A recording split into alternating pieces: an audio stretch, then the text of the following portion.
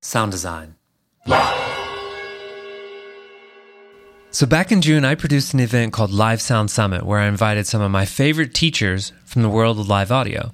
And I gave the last presentation at that event, and it was called Stop Smarting the Sound System. So what I want to do in this video and this podcast is share with you what is smarting the sound system, why I think you should avoid it, and what you should do instead. All right, so let's talk about smarting the sound system. So who has heard this term, smarting the sound system? Just type yes into the chat box and let me know if you've heard this.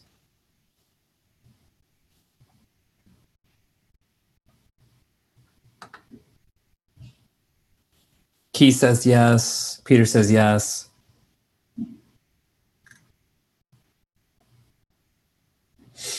Pablo says yes. Nathan, yes. Okay, great. So a few of you guys have heard this. I had heard it around a few places, and it wasn't really solid in my mind until I went to Merlin Van Veen's seminar in Banff last year.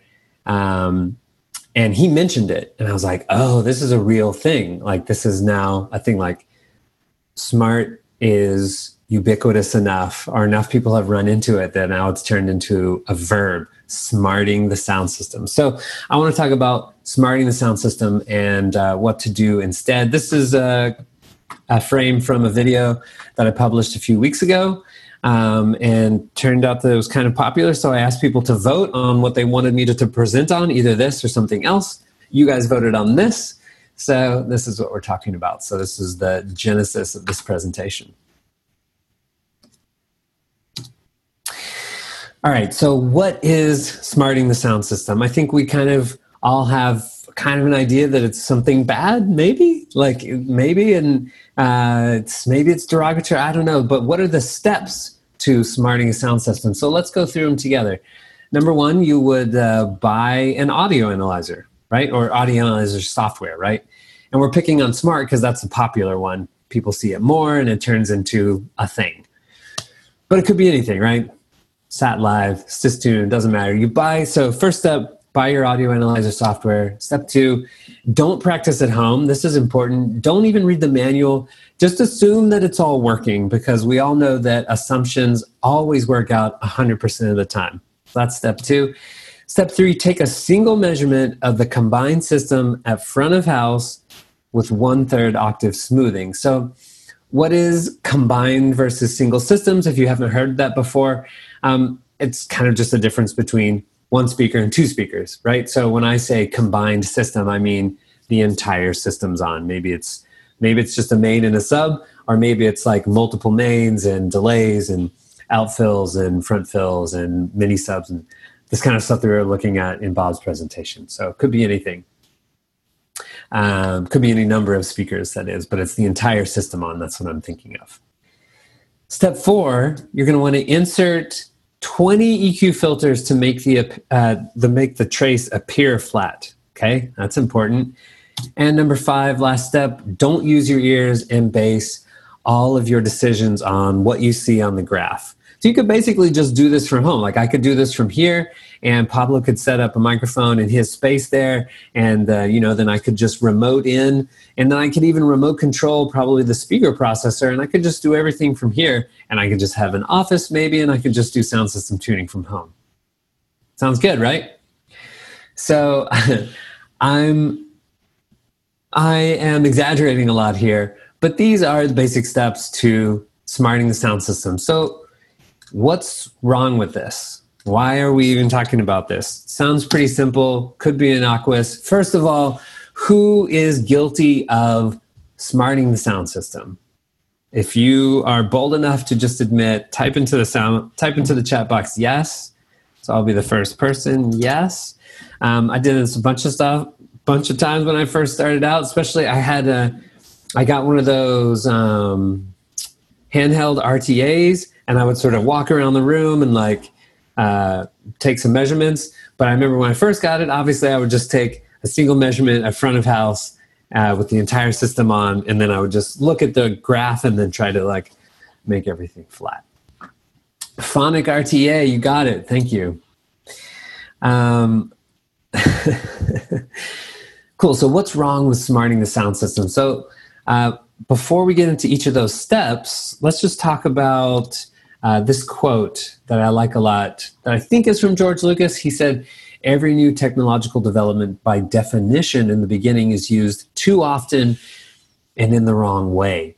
I think a great example of this is when I was going to college between like 1999 and 2003 is right around the time that Pro Tools was becoming popular, especially with home recording artists.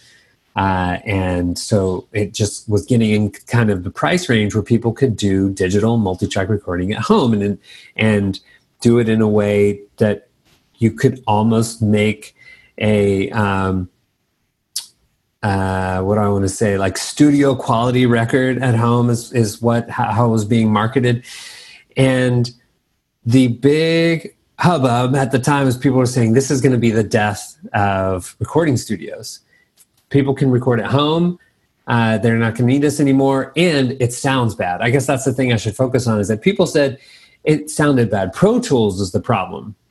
When we know now, and probably a lot of people knew at the time, that it wasn't really Pro Tools that was the problem. It's just a tool, right? It was the way people were using it initially, because you just like put a really powerful tool into the hands of, a home musician, and they do whatever they're going to do with it. They make a mess, they try things out. So I think that's a great example of this quote here of new technology being used too often and in the wrong place.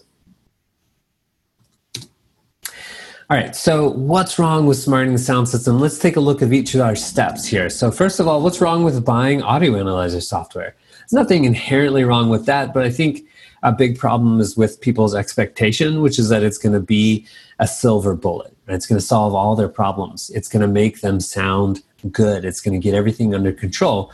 When the truth is that, again, it's just a tool, just delivers data, and you're the one that knows what sounds good. You're the one with the ears and the brain and the taste, really.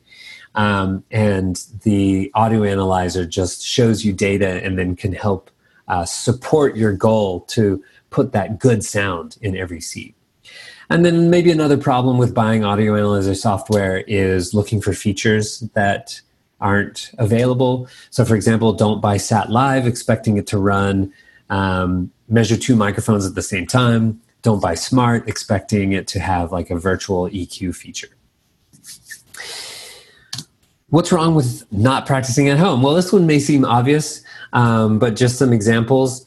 You're not learning proper setup, so maybe you get out into the field then and you don't even know how the connections work. And it's a simple kind of thing to connect an audio analyzer and get a 2-channel measurement up and running, but I struggled with this at the beginning, and I see a lot of my students struggle with this at the beginning, which is why I've been running this whole video series. If you guys have seen, I've been putting out a video every day for the last month almost, maybe 3 weeks, trying to tackle this topic really of just getting started with sound system tuning, getting those first connections right. So proper setup can be a hurdle at the very beginning. Just getting good data, which would mean, verifying your audio analyzer and then knowing that when you take a measurement, what are the clues that tell me if I have good data or not?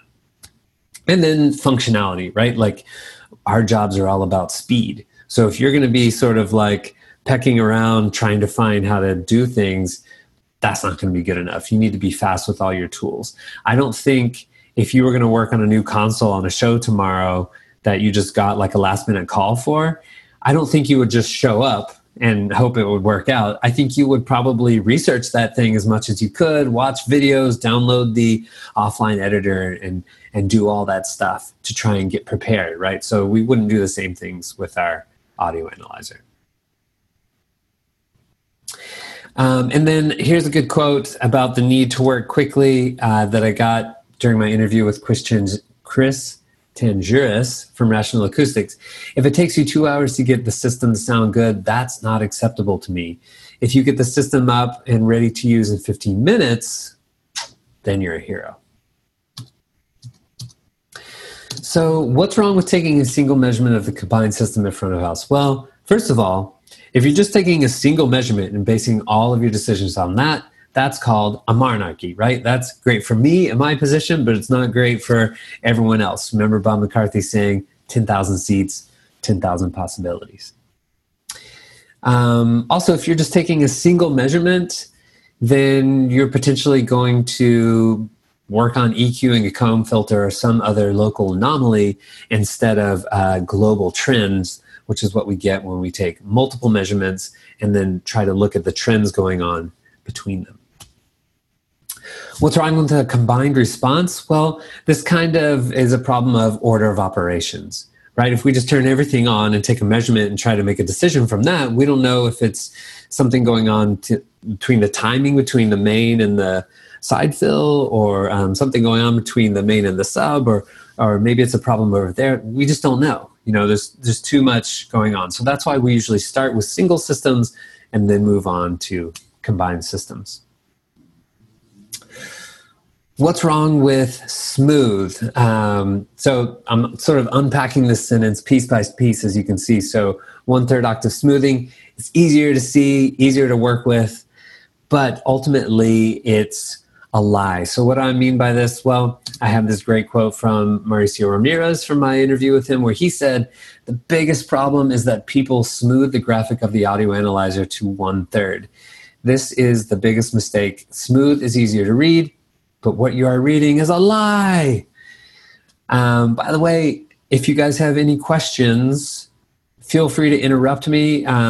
I will just sort of keep an eye on the Q&A box. I'm not going to look at the chat box as much, but I will keep my eye on the Q&A box to see if anything comes in.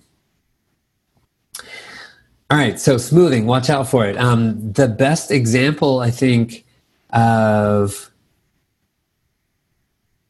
Oh, I just realized that I think I didn't share my screen with audio. So just like everyone else, I'm going to have to stop sharing for a second. Then I'll start again.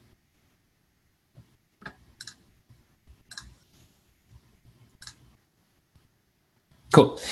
So I have a short video clip that I'm going to show you here of a good way to show what smoothing does to a display. You to do on your own. Let's say that we do a boost here. Okay, I've got my locked cursor here, and what does this say in the white here? It says 500 hertz, 15 dB. Okay, yep, 500 hertz, 15 dB, that's what we've got on our graphic EQ. So far here, it looks like we're looking at the truth, right? And I learned this from Mauricio Ramirez, and this is why he says when you use smoothing, you're looking at lies. Because if I switch the magnitude smoothing here to 1/3 octave, whoa, this goes down from, look here at the white numbers, I can't put my cursor up there. It goes from 15 to 11. Maybe that's not a huge change, but all of a sudden, we're looking at a lie. This is not, we should be looking at a 15 dB boost, but with the smoothing all the way down to 1/3 octave like that, maybe the picture looks better, but it's not really a truth anymore, and it's not quite helping us. You notice that the filter also got wider here. So let me just show you the change one more time again. Here's 1/48, and here's 1/3 octave smoothing. Okay, so just, all right, you guys, I think you get the picture. Smoothing, watch out for it, it's dangerous. Wait, where were we? Okay, so what's wrong with inserting 20 EQ filters to make the trace appear flat? Well, biggest problem with that is micromanagement. We heard Bob McCarthy yesterday talking about, someone asked him what is the #1 problem he sees in sound system tuning, and he said it's gross over equalization. Inserting a bunch of filters to try to make the thing appear flat, and you're probably EQing local anomalies. You know that thing's going to change when you move over a seat, things like that. I have a great quote here from Merlin Van Veen. The problem is that we have this super powerful tool, right? And we want to use it. So you have this X-ray photo of your sound system, and it's very tempting to start addressing every minor deviation. I did this in the beginning. Everyone does this in the beginning. It sets the table for micromanagement. And I guess the other thing, which I already talked about yesterday, is that maybe flat isn't going to make your client happy. Not a lot of times I'm using a flat target trace these days, right? We talked about yesterday, it's usually some kind of a tilt with a low end addition and high frequency reduction. All right, and what's wrong with not using your ears? Like, we have these tools now, why should we do that? Well, we're doing the show for humans, right? Not for robots. And we need to make it sound good for humans. So no audience is really going to thank you for your diligent creation of this perfectly ruler flat response. They're just going to hear what they hear, right? We're sound guys. So I'm sorry I keep like making all these references, but it's just like connecting so many things for me now. Going back to Bob McCarthy, he's saying, what if it looks good but sounds bad? Well, find out why. There can't really, there needs to be a harmonious working, between our pursuits supported by the audio analyzer. So I have this great quote here from Mauricio Ramirez again.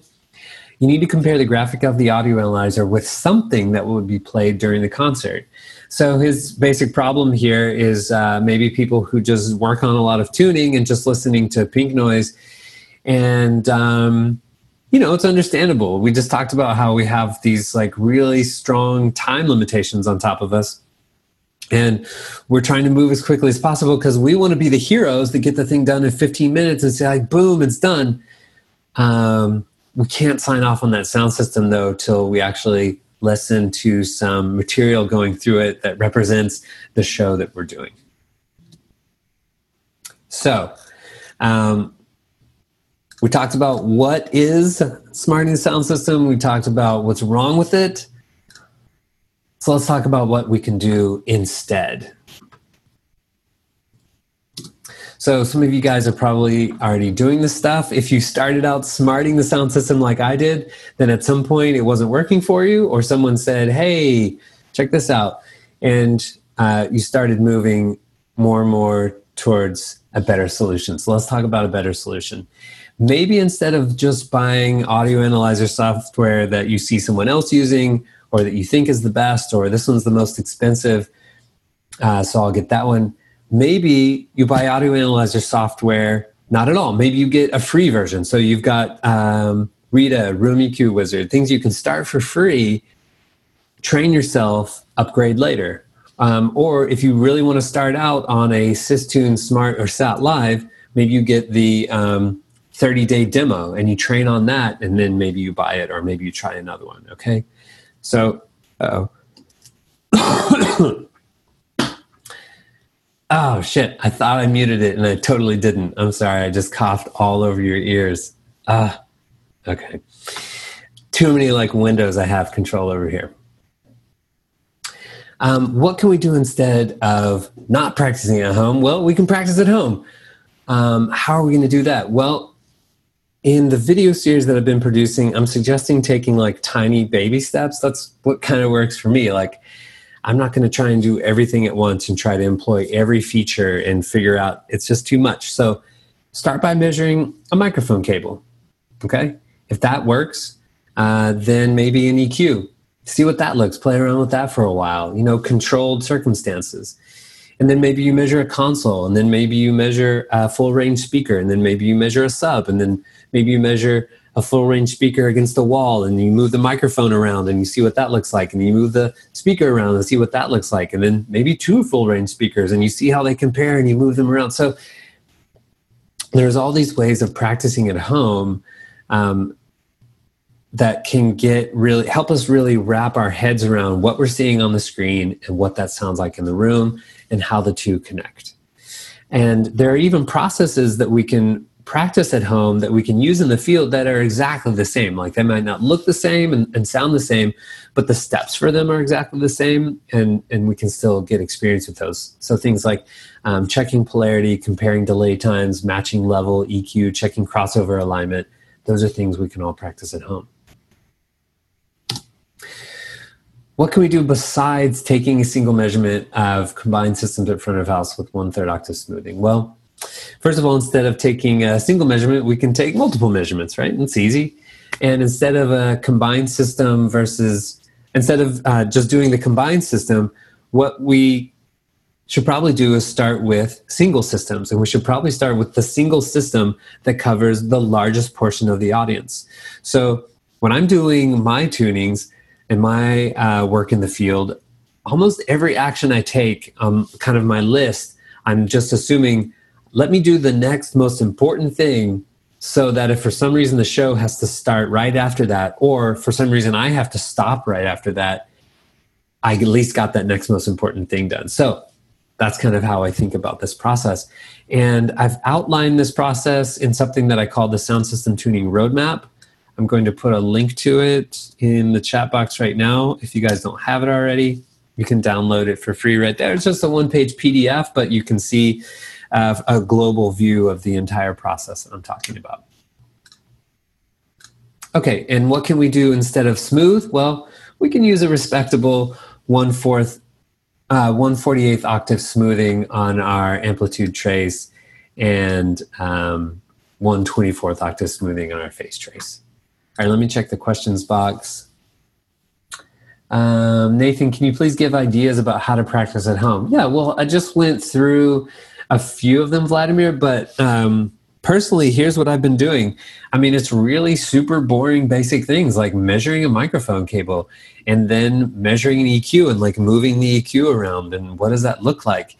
And although that sounds simple and boring, it took a while to get that set up, right? I mean, for example, I'm using an X32 and I had to figure out what is the specific routing I need to do on this X32. And that just took me a while to figure out. So although I'm saying these words really fast and it sounds simple and easy, like it might have taken me an hour to get that thing set up. But then that's also really good practice, right? Like just getting the thing set up, because you need to be able to set that thing up fast in the field. We all know we don't need more things to do. We need less things to do when we're out working in the field. So if we're going to add a process to our setup strategy, like using an audio analyzer, then we need to be able to set it up fast. But Vladimir, it's really those kinds of things, simple things like doing those kind of measurements. And then the things I like to practice at home are also just the processes that I know I do a lot in the field. So I'll give you an example. One thing that I do a lot in the field is just aligning front fills to mains. So I've been practicing that at home.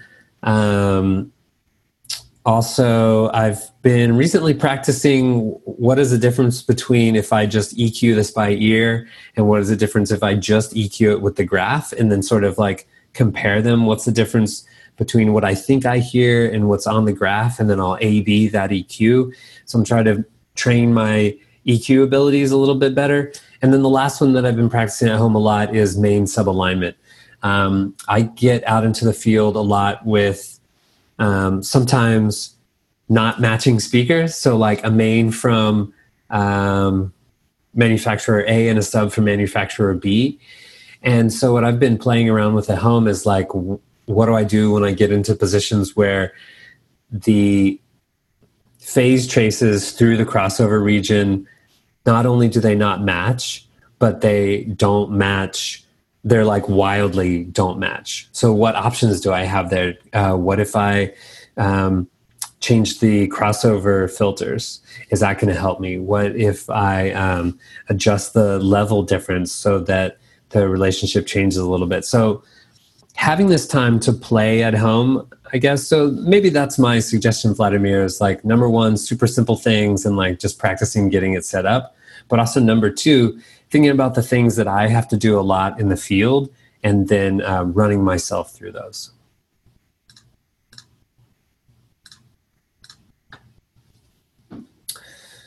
Okay, so we talked about step 3.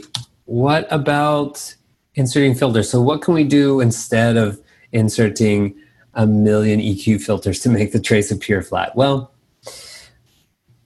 instead of doing micromanagement on this single trace that we talked about, I think what we can do is a combination of optical and mathematical averaging.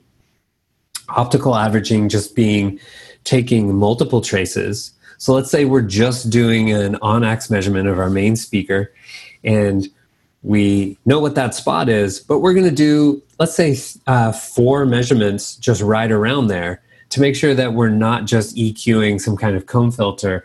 So we'll go maybe 2 feet this way, 2 feet that way from the center position. So, and then we'll just put those all on top of each other and sort of step back and look at it from a distance. That's our optical averaging.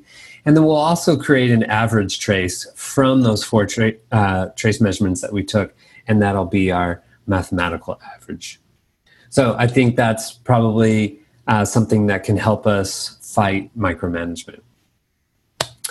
One more idea about what we can do instead of inserting a bunch of filters is maybe develop a more appropriate trace than flat.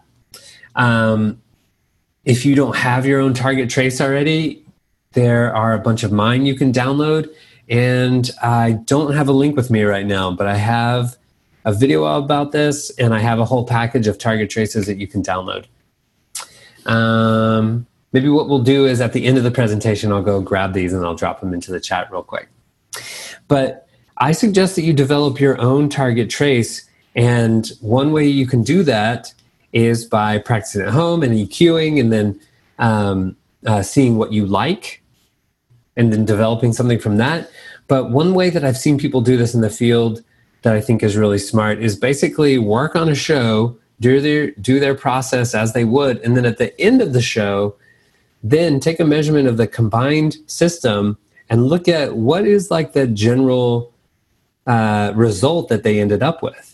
And when they do that a number of times, then you start to develop your own target trace. Oh, this is what I like, or this is what works well for me and my clients, or when I use this target trace, I always get applause, something like that. I think those are ways to get started.